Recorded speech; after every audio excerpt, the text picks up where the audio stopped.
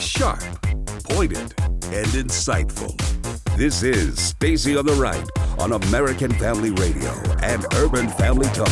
Yeah, well, what I learned during the campaign is that there's a big difference between what people in America care about and what people in Washington or in the media care about. We need to have the Attorney General redact it to make sure there's no national security classified material, no grand jury minutes, and I would submit nothing that is critical of people who have not been indicted and haven't had an opportunity to respond. Mr. Barr gets to handle this. That's how the law works. And Mr. Barr has made it clear that he's going to release it to Congress before he shows it to us. That's his decision. So we're going to let the system work. And now, Stacy Washington. Yes, it's me. And I'm just giggling a little bit because if you go to stacyontheright.com, you can see the live stream there. Because I just figured out how to embed a video that's actually a live stream.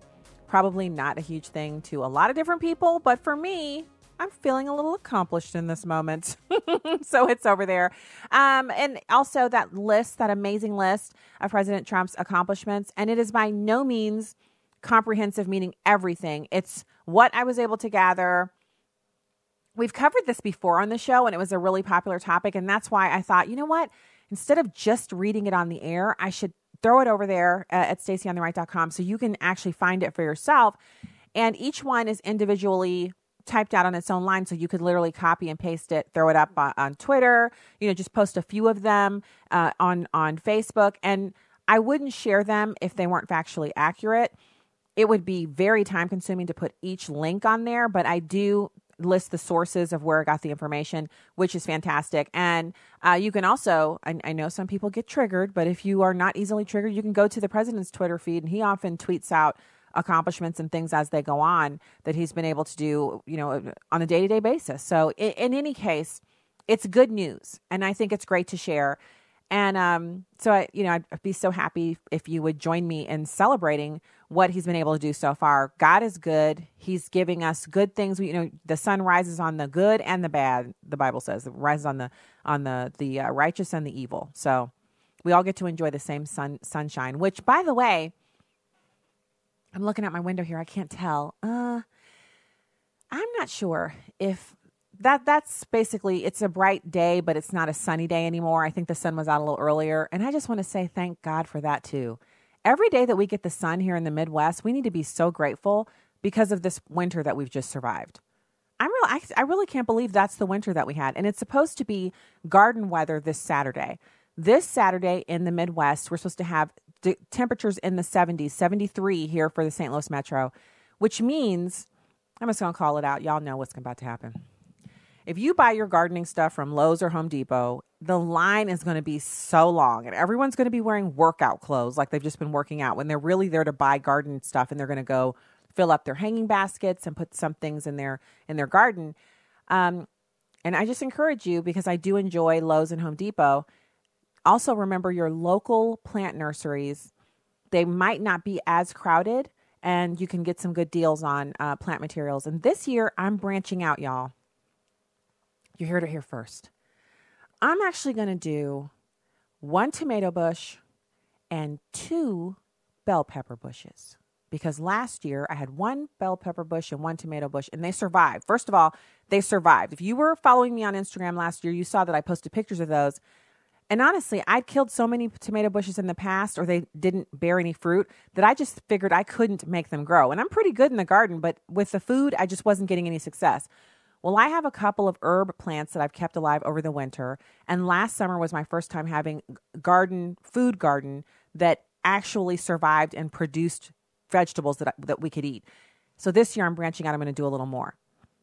I know you guys are probably thinking, for those of you who grow food all the time, you're like, really? Yeah, that's where I'm at. So anyway, here on hour 2 of the program, and we're welcome. We love your calls. Call in, chat with us if you want to.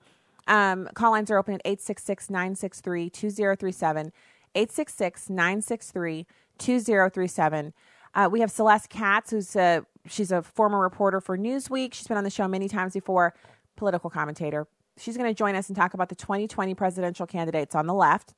And we're also going to be covering the FISA abuse thing. The Trump kids, they're now public enemy number one, without collusion and the narrative about how the president's a criminal, now they have to try to criminalize the kids.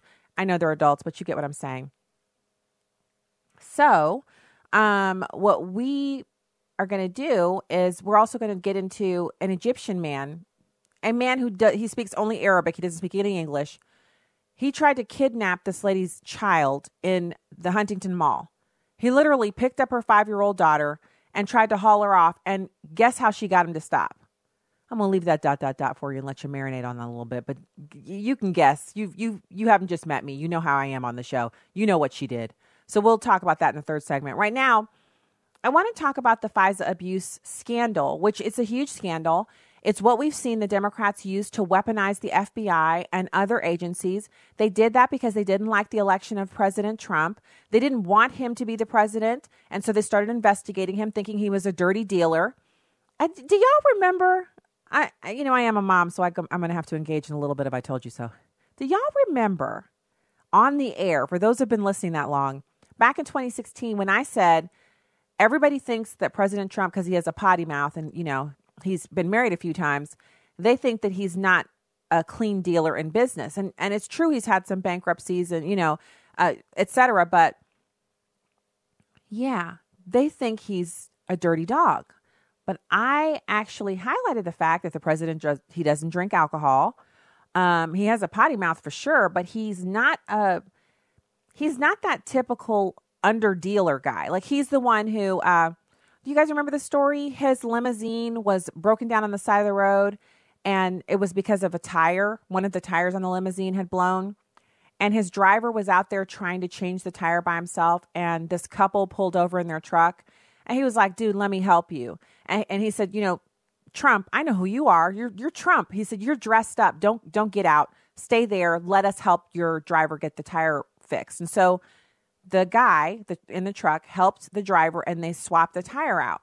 And Donald Trump asked him his name and his phone number. He said, I want to thank you. He's like, no thanks are owed. It's the right thing to do. When you see someone broken down the side of the road, just help them. And the wife was like, wow, we got to meet Donald Trump. So they shook hands, and they went on their merry way in their truck, and Donald Trump went off in his car. Well, later, the couple, they got a notification that Donald Trump had paid off their mortgage. He paid their mortgage off because they stopped and helped him when his tire was busted. So, Donald Trump is not a saint. None of us are. Unless you say, obviously we're clothed in white. We're a royal priesthood. We are saints when we come to know the Lord as our Savior. Obviously, he is sanctifying us every day. But as far as every person, that may be rich or does nice things for people never being able to do anything wrong, well, we know that's not true. But I just said back then, I said, people are probably going to be surprised to find out that Donald Trump he's not a crook. He just does business. He likes doing business. And that's what we've seen here. He didn't collude with the Russians. He's not a Russian agent. He didn't even obstruct justice. I know that that's left up to, he's not exonerating him, but we had Professor Grossman explain that concept to us yesterday. So, be that as it may. The FISA abuse, that's a huge problem, because what they did to Donald Trump, they can do to any American. They can say, you know what? She spoke to a foreigner. She spoke to a foreign national. Now we need to listen to her, because we were listening to the foreign national. Now we need, you see what I'm saying? You could be doing something legitimate. In fact, you probably are. And you're having a conversation about something, and then all of a sudden now you're the subject of a FISA application. Now they're listening to you, and they're not giving you your constitutionally protected rights. Let's listen to Ned Ryan. It's number 3.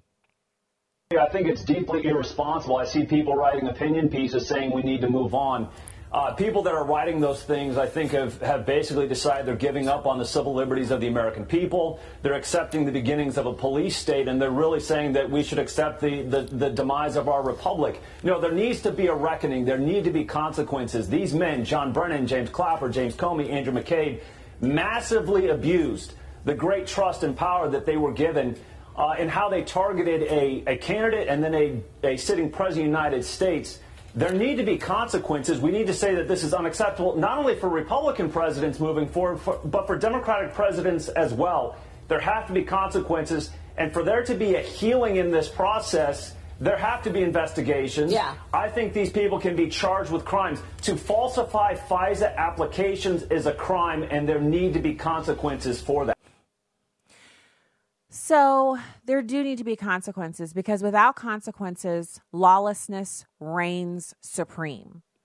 And that's the difference between a tin-pot dictatorship and a banana republic and our country. Those first two that I listed, you don't want to live there, because everything is capricious and arbitrary, and you are never protected from any of those kinds of just random, ham-handed actions that anyone can take against you. You're unpopular all of a sudden, then they're going to prosecute you and do all kinds of crazy stuff to you. And that is not the way we want to live. We believe in the rule of law. And it's a part of our social compact that people really take for granted. But you know what chips away at it? Yeah, I'm going to have to go there. Sorry, if you're going to get triggered by this, get triggered. Don't email me, but get triggered. Feel free to experience the triggering in its full glory, because here it comes. When people come into the country illegally and they're not deported because they came here out of love, or you feel some kind of way in your chest, and so that feeling negates the illegality of their action, then that gets everybody who sees that says, well, if they're going to be here illegally, I might as well bring my cousin and my so-and-so over here illegally. When you do that, it also tells employers, you know what, these 300 or so illegals I'm employing under the table, so I don't have to pay their Social Security and all of that. I'm not going to worry about it. I'm just going to let it go, because everybody's doing it.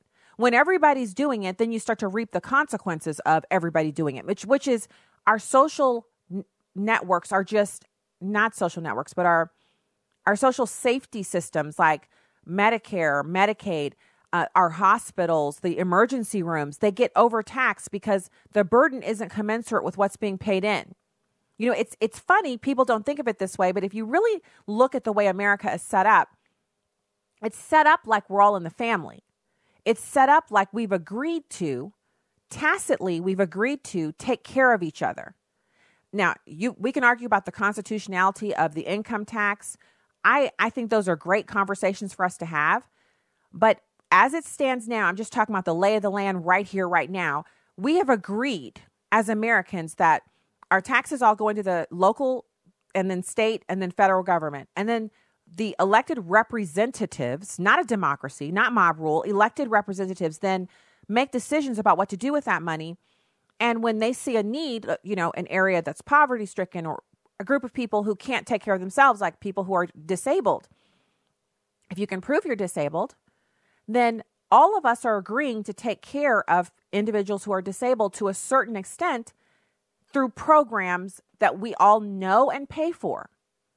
So when we have that tacit agreement and we're in a social compact with each other and we operate our country that way, when outsiders come in and don't contribute to that system, or they contribute to it in whatever way because everybody pays some taxes. If you're buying things anywhere where there's tax applied to your purchase, you're paying some taxes.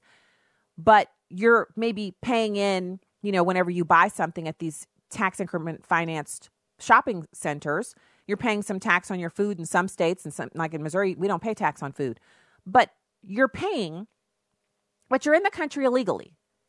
So you being in the country illegally means, first of all, the job you're working, that's a job that a citizen would have worked. And miss me with all these prognostications about how they do work Americans won't do. That's just a bald-faced lie from the pit of hell. So while you're sitting up talking about I'm Satan, look at yourself. Worry about yourself. Take care of that beam that's in your own eye. You are lying.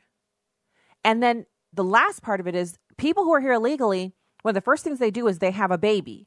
That anchor baby has citizenship in America. It's a baby that wouldn't have been born here. And y'all know I'm as pro-life as it gets, but we're not talking about killing anybody. We're talking about people being here that should not be here in the first place. So all of us agree to pay for the disabled, for people who are low income. We agree to pay into tax and give, tax credits to people who have children. We all get those. If you have a child and you pay taxes and you file a tax return, you get an earned income tax credit. Illegals get those too, and they can't claim babies outside the country. Can you see how the strain begins to bear on us and then we begin to reap what we've sown? Lawlessness? Yes, you can see that. All right, so when we get back, we'll have Celeste Katz with us. Stay there. It's amazing but true. When it comes to one of America's biggest household expenditures, healthcare, a lot of people think they've got no choice. People are used to thinking we have to do it this way, but they don't. Yes, you have the freedom to choose an alternative with your healthcare. It's Medi-Share, and it costs way less than the alternatives. The typical family saves $500 a month, not a year, a month. And if you're single, this can save you a lot too. And let's face it, a big reason Medi-Share is 400,000 people strong, it just works. They've shared over $3 billion in medical bills, so they can help share your needs too. Joining Medi-Share for so many people is one of those things that makes you say, why didn't I do this before? So yes, the time has come for something better. Look into joining Medi-Share and see why so many people are opting out of the old way and into the new. Why not look into this? Just call 855-PSALM-23. That's 855-PSALM-23. 855-PSALM-23. This is Viewpoints with Kirby Anderson. Thomas Edsall, writing in the New York Times, cites a number of academic studies that demonstrate what most of us have already seen. Partisan hate is on the increase. One academic paper with the title Lethal Mass Partisanship found that just over 42% of the people in each political party views the opposition as downright evil. He then concludes that 48 million voters who cast ballots in the 2016 election believe that members of the opposition party are in league with the devil. He also cites another arresting statistic. What if the opposing party wins the 2020 election? How much do you feel violence would be justified then? The study found that 18% of Democrats and 13% of Republicans said violence would be justified on a scale ranging from a little to a lot. Later in his commentary, he cites another academic study that concludes that on both sides of the political aisle, the best-informed voters are by far the most partisan. We would expect that well-educated, well-informed people might be able to pull the electorate out of this morass. David French, writing in National Review, repeats this idea. He says, in a time of crisis, American citizens often look for guidance and take their cues from the subset of American citizens who are most engaged and informed. Yet study after study is now showing that this cohort of Americans is driving the engine of American division. If we're to turn this around, we need pastors and Christian leaders working in the political arena to set an example. Political thought leaders are the ones driving much of the division and partisan hate in America. Christian leaders should not give into this division and conflict, but provide examples of grace and civility. I'm Kirby Anderson, and that's my point of view. For a free copy of Kirby's booklet, A Biblical View on Socialism, go to viewpoints.info/socialism. That's viewpoints.info/socialism. You can watch a live stream of the show on Facebook or YouTube at Stacy on the Right. Now, back to the show on American Family Radio and Urban Family Talk. Hey there, welcome to the program. You can find out more at stacyontheright.com. And if you hit the subscribe button, you will get occasional missives from me because I just, honestly, I've not been sending out the newsletter once a week. I haven't. I've sent out alerts and I've sent out the newsletter, but it doesn't happen every week. So you will get sporadic updates from me. And you can trust me that your email address will never be shared or sold or anything like that because, honestly, that's too much work for me to find somebody to sell it to and then to make it happen. And they really couldn't pay me enough for me to waste my time doing that. So you'll only get stuff from me. And that'll be occasionally. So if you want to sign up, if you're already a WordPress user or you have a WordPress account, you can sign up to get notifications whenever I post something. But I just warn you, like last night I posted 12 things. And then I'll go for weeks without posting anything. So I'm going to try to be a little more religious about that, getting stuff in on a regular basis. But if you sign up, I think you'll enjoy it. So feel free to do that. Also, hit the subscribe button over at urbanfamilytalk.com and afr.net. We'd love to have you there. It's my pleasure to welcome our next guest. It's Celeste Katz. She's a political commentator, former reporter for Newsweek. Celeste, thanks for joining us today.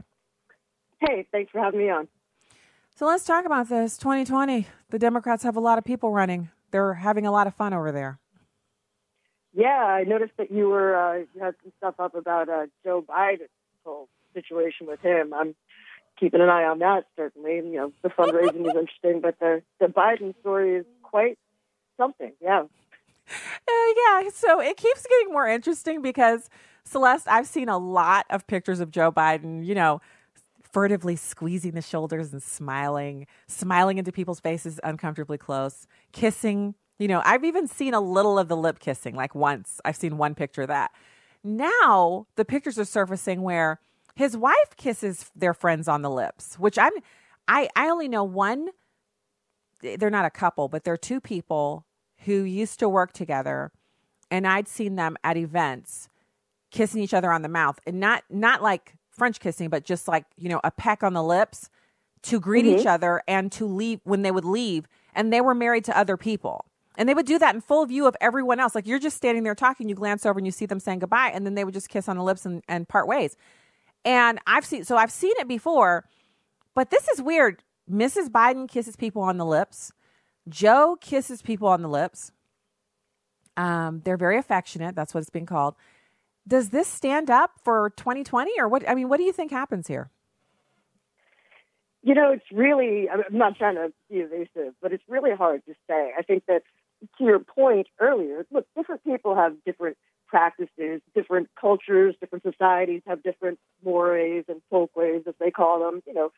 Americans perhaps stand further away from each other when we talk to each other than in other cultures where the idea of quote unquote personal space or touching people is different. Now, in this environment, though, Joe Biden being sort of the presumptive front runner and having a lot of pressure on him and a lot of people already in the contest, like, this is just something he doesn't need right now. I mean, that's the bottom line, is whether there are some people who have come out in support of him and just saying that, he happens to be, sort of a touchy-feely person, that he's not like a predator. And other people saying, look, he did put his hands on me or he kissed me or hugged me and I felt uncomfortable. Like, I don't think that you can dismiss either side of that because it's a matter of personal interpretation. But this is just not a hassle he needs right now at all. He doesn't need to be talking about this. I don't think it helps him in any way at all. And while he's trying to put out this fire, everyone else is out there raising money and getting on with their lives. So first of all, Celeste, I don't think that was evasive at all. I went to get your opinion on it because it's a hard question to answer. Will this have an impact? Now, if this was 6 months ago or whatever that was when Kavanaugh was getting raked over the coals for all these, kind of hearsay things that were 30 some odd years old, I'd say, wow, what a double standard. But he survived that. He's on the Supreme Court. It was brutal. It was horrifying for his family. But those were unsubstantiated claims, and now he's on the Supreme Court. I could theoretically see, because of Joe Biden's popularity, him weathering this storm, but it looks like Democratic leadership has issued a clarion call for him to step aside. They had a CNN commentator. She's an actual contributor to CNN, so she's paid to be there. She said it's not his time. And I felt like that was kind of like a little missile launched over the battlements from the leadership of the DNC when she said that. It seemed like it was coming from more than just her. Yeah, I think that if you look at what Nancy Pelosi has said, now look, there's sort of a Nancy Pelosi wing of the party, and there's some resistance to her, although she seems to mostly have her conference in order compared to a few months ago.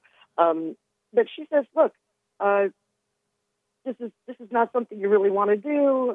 She says she doesn't think it's disqualifying, but he really has to be more aware of the environment and of the fact that this is just that kind of behavior, maybe even if it's not deliberately, being skeety or anything. I don't know, whatever word you want to call it. It's just Don't do that. Don't touch people that way. Don't put your hands on people. Just don't. I mean, sort of like, kindergarten stuff, like no fighting, no biting type of thing. So, right. I saw the clip of her. She said she's a straight arm club. I thought that was funny. Yeah, she said, I'm a member of the straight arm club. Act like you have a cold. Act like I have a cold. So how would you greet a person with a cold? Well, you'd stick your arm straight out to keep them far away from you because you don't want their misty germs getting on you. And you'd shake hands, and that would be the end of it. And she said he should become a member of the straight arm club. But this is a habit that he has cultivated for 40 years. How long has he been in public office? Like, I don't see him changing. Yeah, his whole adult life, basically, yeah. I mean, he's, and look, he is not, by far, I would say, the only politician who behaves like that. I was just discussing this recently on a program on Sirius XM where we were talking about what it's like to cover politics as a woman. And, you know, male reporters meet male politicians, they shake hands, right? Yeah. As a female reporter, you come up to a male politician and maybe they want to hug you or they want to give you a kiss on the cheek because that's how men greet women. Now, is that appropriate? You know, some people I think are more bothered by it or less bothered by it. But it is a fact. I mean, I have tried literally that straight arm tactic that you mentioned. And I said, how about it just a handshake, right? And I've had a male politician say to me, what, I don't get a hug? And you kind of want to be like, no, you don't. I mean, I'm going to interview you. what is the issue? Celeste is like, no kissing, no hugging.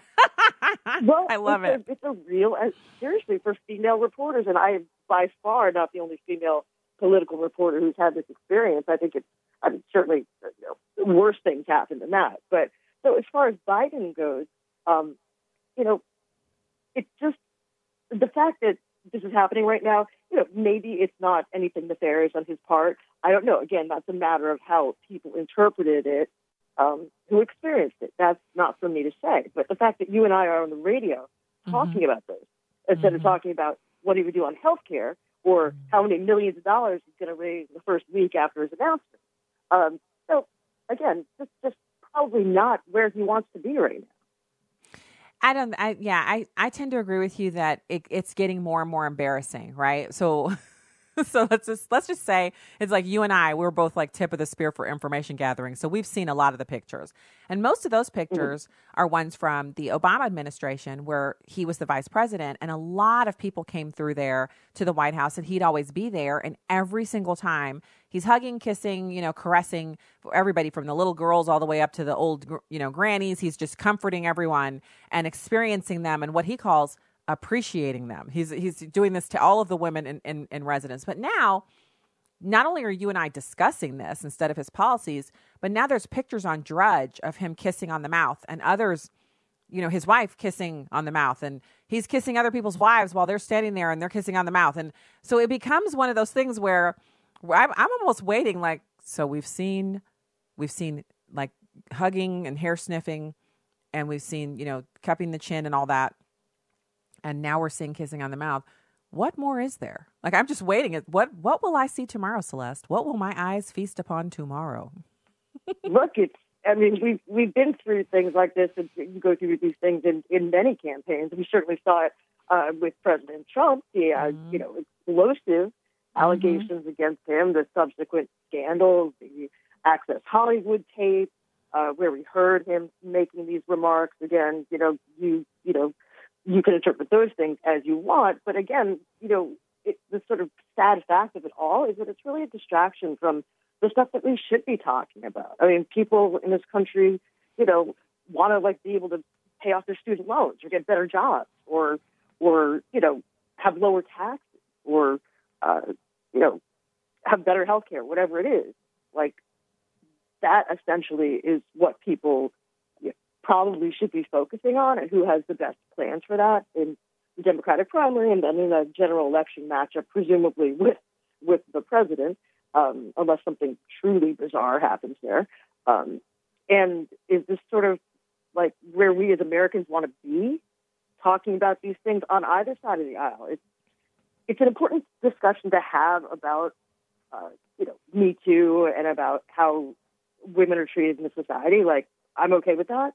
But this election is such a high-stakes matter that I hope that we don't get too consumed by issues like this. I think the best thing for everybody to do is confront it head-on and address it and, make their decisions from there, not dwell on it as if it's the only thing that is going to matter in 2020, because it's not.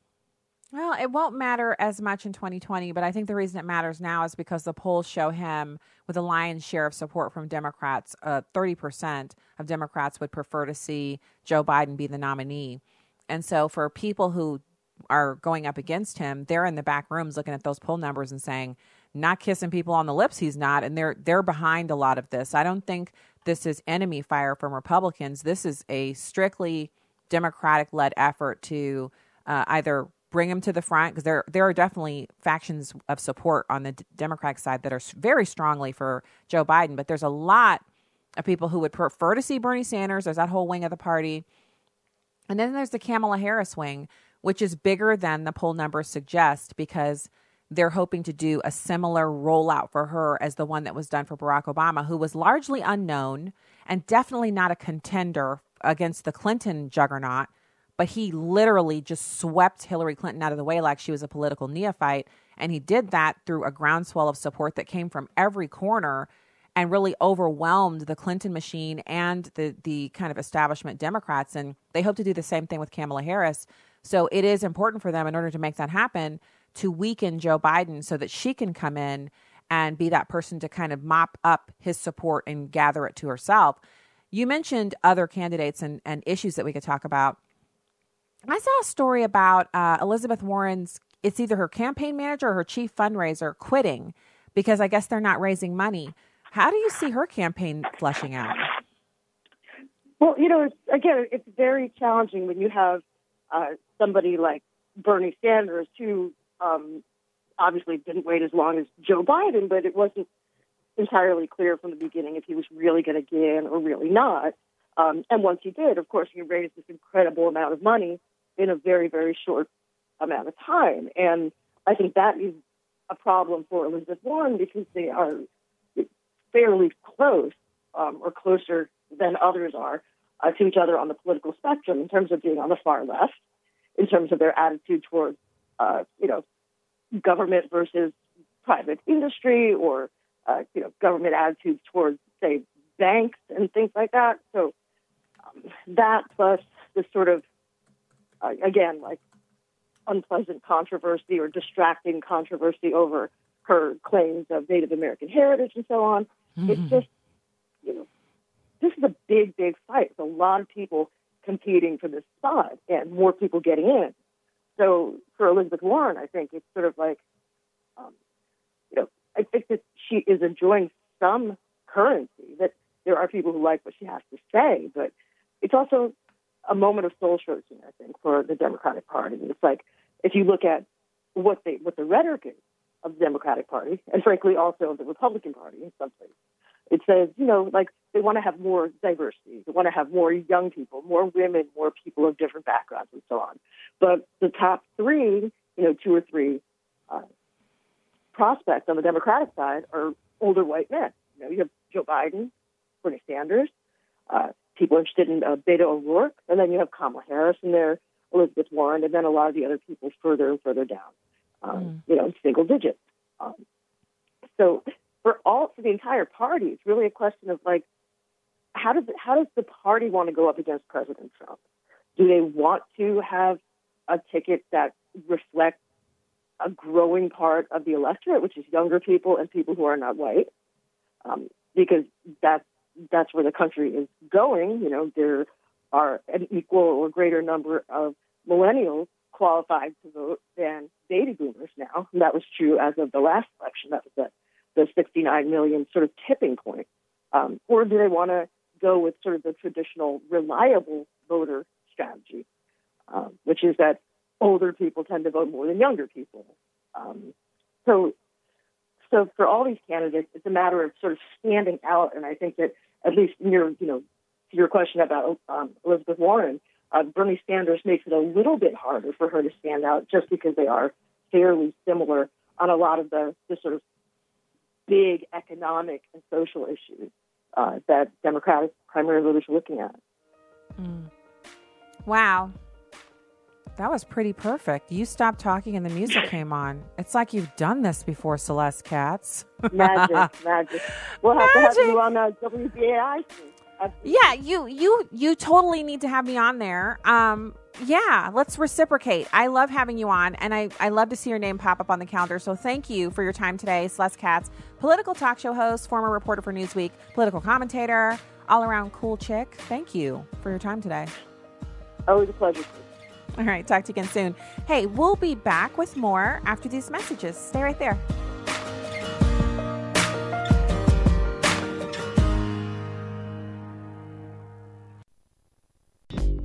Here's what you've missed on Airing the Addisons. This article here from just last year, one of the more recent articles on snoozing, says that when you snooze on a regular basis, among other things that happens to your body, you become addicted to snoozing. Mm-hmm. Please don't do that. What? I'm agreeing with the article. No, but your agreement was as if you already knew that. You didn't know that snoozing was addictive. It makes sense, though. That's what the was, because people who snooze, they love, like, they can't not do it. That makes sense.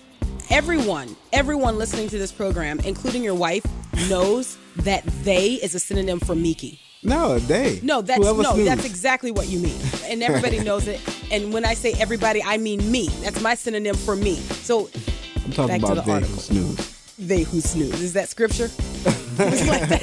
Airing the Addisons. Weekday morning, 6 to 8 Central on Urban Family Talk.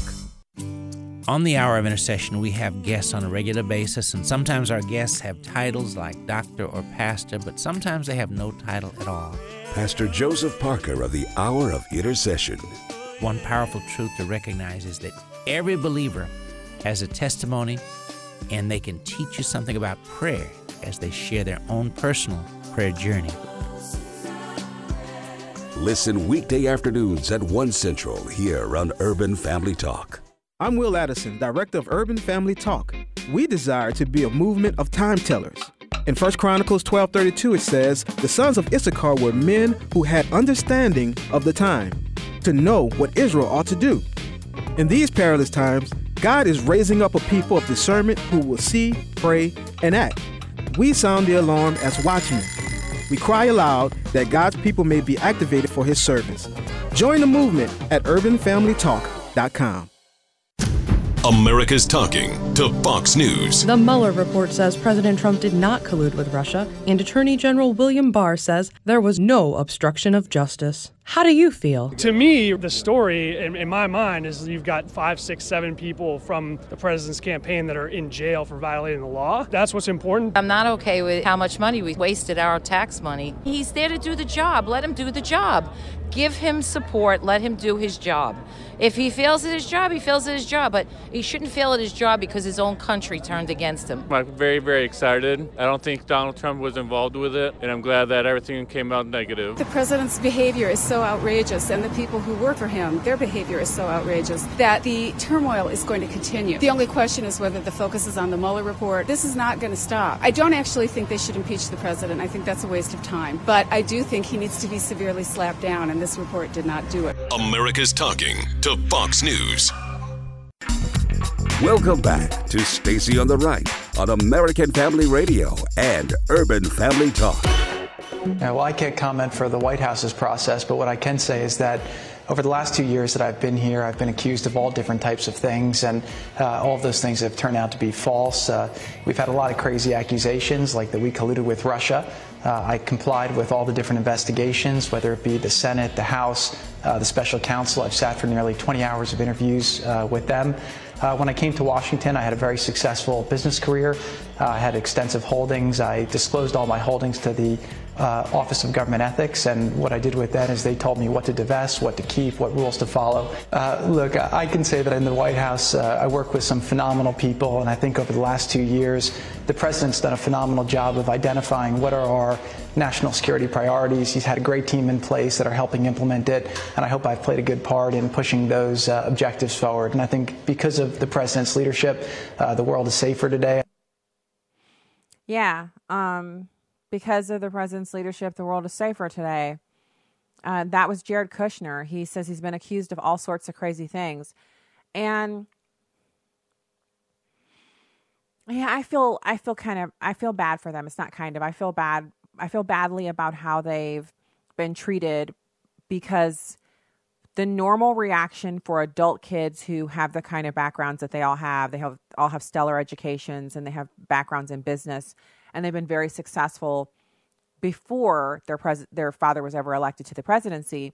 The natural reaction would be, in some families, obviously they would stay back. They'd stay in New York and they would, continue to do what they're doing. And a couple of the sons have done that. Eric Trump and Donald Jr. have really taken over the running of the company.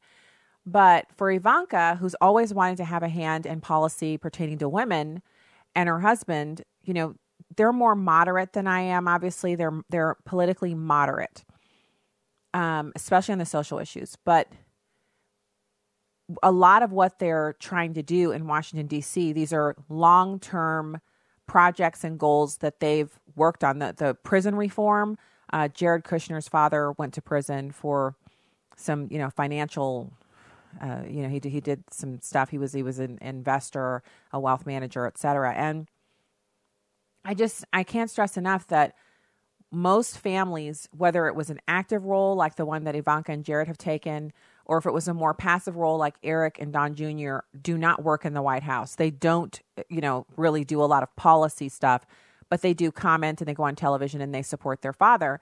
They've always been public figures, the whole lot of them. They've always maintained active social media accounts. And so it's not a surprise to see them move into Washington, D.C. and contribute in that way. And so it's just, it's kind of crazy that they're now going to be targets. But I guess a Democrat would say to me, and they have in the past said, well, if they would have stayed in the private sector, then they wouldn't be targets. But I tend to disagree with that. I think they would still be targets, even if they were in Washington or in New York still, living in their original homes and, just going out and riding around in their town cars, they would still be targets. And that's why you don't see them going to New York as often anymore, because when they go to Manhattan, it snarls up traffic and everything. And I don't know if you saw, I'm not discussing on the show today, but I'll just mention New York has become the first city in the United States to implement a European style. It's basically a tax or a fee to be able to enter a certain part of the city, because they want to reduce congestion and encourage people to, instead of driving a car into Manhattan, they want you to take a, public transportation mode. So the subway. Now, if you've seen any of the stories about what the subways are like in New York now, basically just filled with homeless people, naked homeless people, public restroom and right there on the subway. It's just terrible. And the smell is so outrageous that a lot of people who are riding the subway are saying, I can't tolerate that. I can't be in that smell. I'm trying to go to work. So they're saying that this tax will net them billions of dollars that they'll be able to use to update and modernize the subway system. And I just encourage you, if you're living in New York City, get out. Move out to a part of the country that is not just crammed with people. The image that they had on the story was like all these cars piled up on top of each other. It looks almost impossible to navigate. And I've been to New York before, so this isn't, me talking from the Midwest and I've never been there. I've been a lot of times, and we went on a family vacation there as well.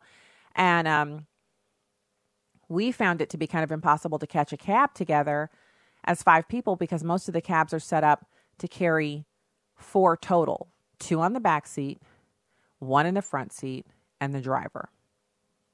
So we really had a hard time catching a cab. And that was, a few years ago, like 4 or 5 years ago when we went on that trip to New York. So I just, again, if you're living in New York, try to, consider moving someplace else. The cost of living is lower. The people are nice. I'm sure New Yorkers are nice. I've met tons of nice New Yorkers. But there's an opportunity for you to get away from there and really appreciate. So I just encourage that. So let's go to the phones. We have Dave. Dave, thank you for calling in today. Hi. How you doing? Hi. Good. How are you? Not too bad. Yeah, I had called. I'm sorry. Go ahead. Oh no, it's your time. What's your comment? Oh, okay. Yeah, I had called. You were talking earlier about the illegal immigrants and how they take things away from Americans. And I'm a 59-year-old guy. I'm an Air Force veteran. Thank you for your service. I'm on Social Security disability, and I make $1,200 a month, and they give me $15 a month in food stamps. And I have some bad teeth. I'm diabetic, and the VA will not pull my teeth because I don't fit into the proper time bracket of when I enlisted. And I make like $4 too much to qualify for a state Medicaid. The VA's whole deal is These teeth keep getting infected, and they just throw antibiotics at me. Mm. You know, and all I'm trying to do is, you know, I just need a couple of teeth pulled, you know, and it makes me mad when I see these illegal immigrants coming and they get everything, free medical care, free dental, free housing, free everything. You know, I paid into the system my whole life. I'm a veteran, you know, and I can't catch a break, it seems like. You know, it's not a fair deal. No, it isn't. And thank you for your service. And I sincerely hope that just being here on the show and talking about this, maybe something good can come of this for the situation that you're in. It's especially frustrating when you think about the time that you spent on active duty and that the rules that you're living under are not being followed by other people. Like other people are here in the country illegally and they're not following the same rules as you. Some of them are even serving in the military as illegals, which I still can't figure out how you get into the military if you're here illegally. And then after that, they get military benefits, which you and I have as citizens. We served, but it's totally different if you're in the country illegally. So my heart goes out to you. Definitely. I hope someone out there who's call in. If you're a dentist, what state are you in, Dave? I'm in northern Wisconsin. Wisconsin. Okay. So if you listen to the show and you're a dentist and you do any of the kind of pro bono dentistry type stuff and you're in Wisconsin, reach out to AFR, call in, and give the information to the producer and connect you up to Dave. And Dave, can you give something to Devin or our call screener so anything, email or something. So maybe something good can come out of this. I feel terrible that you're going through that and you have kind of like, you're in two worlds. You have the Medicaid and you have the military benefit, and neither of them can help you. I mean, like you said, it's a couple of teeth getting pulled. It seems like something that could happen. And I just want to encourage people to take it in the spirit of what's being shared. Dave doesn't hate people from Mexico. He doesn't hate anybody. He's talking about the unfairness of having spent his life in service to this country and then now, as a retiree, not having the ability to get something simple done, which, you know, a lot of us, if you have dental coverage, you think to yourself, oh, just get a couple of teeth pulled. But when you have dental coverage, when you get that statement, I know you've done it too. I've been shocked. I'll have, you know, last time I had a cavity and I got the cavity filled and I got the bill. It's actually explanation of benefits. And I was taking a look at it and thinking, wow, so this is what they charge people who don't have insurance. And this is what they charge me. And then my insurance covers a little chunk and then I'm responsible for the rest. And so, you know, you shoot off your payment or pay online or whatever, and you don't think about it again. And it's different if you don't have insurance. And I know a lot of people in the audience, like, they don't put it together. Have you noticed that? Your health insurance doesn't cover your teeth. So you have to have dental coverage. Well, dental coverage is an additional cost each month. And as you heard, Dave is on a fixed income. So let's put the call out there. If you have some connections in that area and you're in Wisconsin, please call into the show and leave your information with one of the team here, 866-963-2037. And I don't normally do that, but I just felt like maybe something can happen. I pray that it can. So we're going over that, and I wanted to talk about this story about this Egyptian man, and I talked about it a little bit earlier, and y'all, what kind of a demonic, jacked up individual do you have to be to try to snatch a 5-year-old girl away from her own mom? So here's a story. It's in Barboursville, West Virginia. You've got this Egyptian man who was arrested and charged with attempted abduction after a mom said he tried to grab her 5-year-old daughter. She's with her 5-year-old daughter at the Huntington Mall. His name's Mohammed Fathi Hussein Zion. He's 54 years old, and he comes from Alexandria, Egypt. He was booked at 12:55 a.m. on Tuesday, April 2nd of 2019. And the mayor of Barboursville, Chris Tatum, says the incident happened at the mall between 6 and 7 p.m. on Monday, April 1st. So officers with the police department said the woman called 911 and she told the dispatchers that she and her 5-year-old daughter were in a department store shopping and a man tried to grab the child. She pulled her gun out and scared the nasty old man off. And then she told mall security about the incident. So mall security took off on the hunt for the guy and found him in the food court. So he tried to snatch this child up, and when he couldn't get her, instead of leaving the mall and running away, I guess he was like, I'm hungry. I'm going to go ahead and eat. Couldn't get my abduction on today, but maybe another day. So when they approached him and talked to him, dude doesn't speak any English. So how he's here in America, I have no idea. What is he doing here? He doesn't speak any English. He only speaks Arabic. So they brought in a translator by phone during the arraignment to make sure he understood what was happening to him. He was forced to surrender his passport. He's not allowed to leave the state of West Virginia, and he's being held at Western Regional Jail on a $200,000 cash bond. What's the moral of this story? Well, first of all, I don't know what this Arab-speaking man is doing here in America, just hanging out at the mall trying to pick up and literally pick up other people's kids. But that mom, she was on point with that gun, because otherwise she would have had to basically fight this guy off herself, and he could have injured her daughter or her. And so that's a really, what an amazing story of her. She's a hero mom. She saved her daughter, and they were able to apprehend him. Praise God. You know, sorry, but I'm just glad that he's sorry, not sorry. I'm glad he's been apprehended. So I want to give you guys a little, it's so exciting. We are actually going to be chatting with Walker Wildman. He's going to be on the show, talking with us about something super cool. It's called Patriot Academy. And Walker Wildman is the Vice President of Operations for American Family Association. So he'll be joining us later on in the week. We're going to have him on to talk about Patriot Academy. And so I look forward to, I'll give you more details about that as that comes up. But suffice it to say, that's going to be really exciting. So I want to let you know, if you watch the show on, and we have talked about this a little bit, and I have not yet completed all the website stuff. We're still working on that. But the good news is, like I said earlier in the first hour, I figured out how to embed the video on here. So we can definitely, you can go over there, you can make a comment. We have a Facebook plugin. And so you can comment on the live stream over there.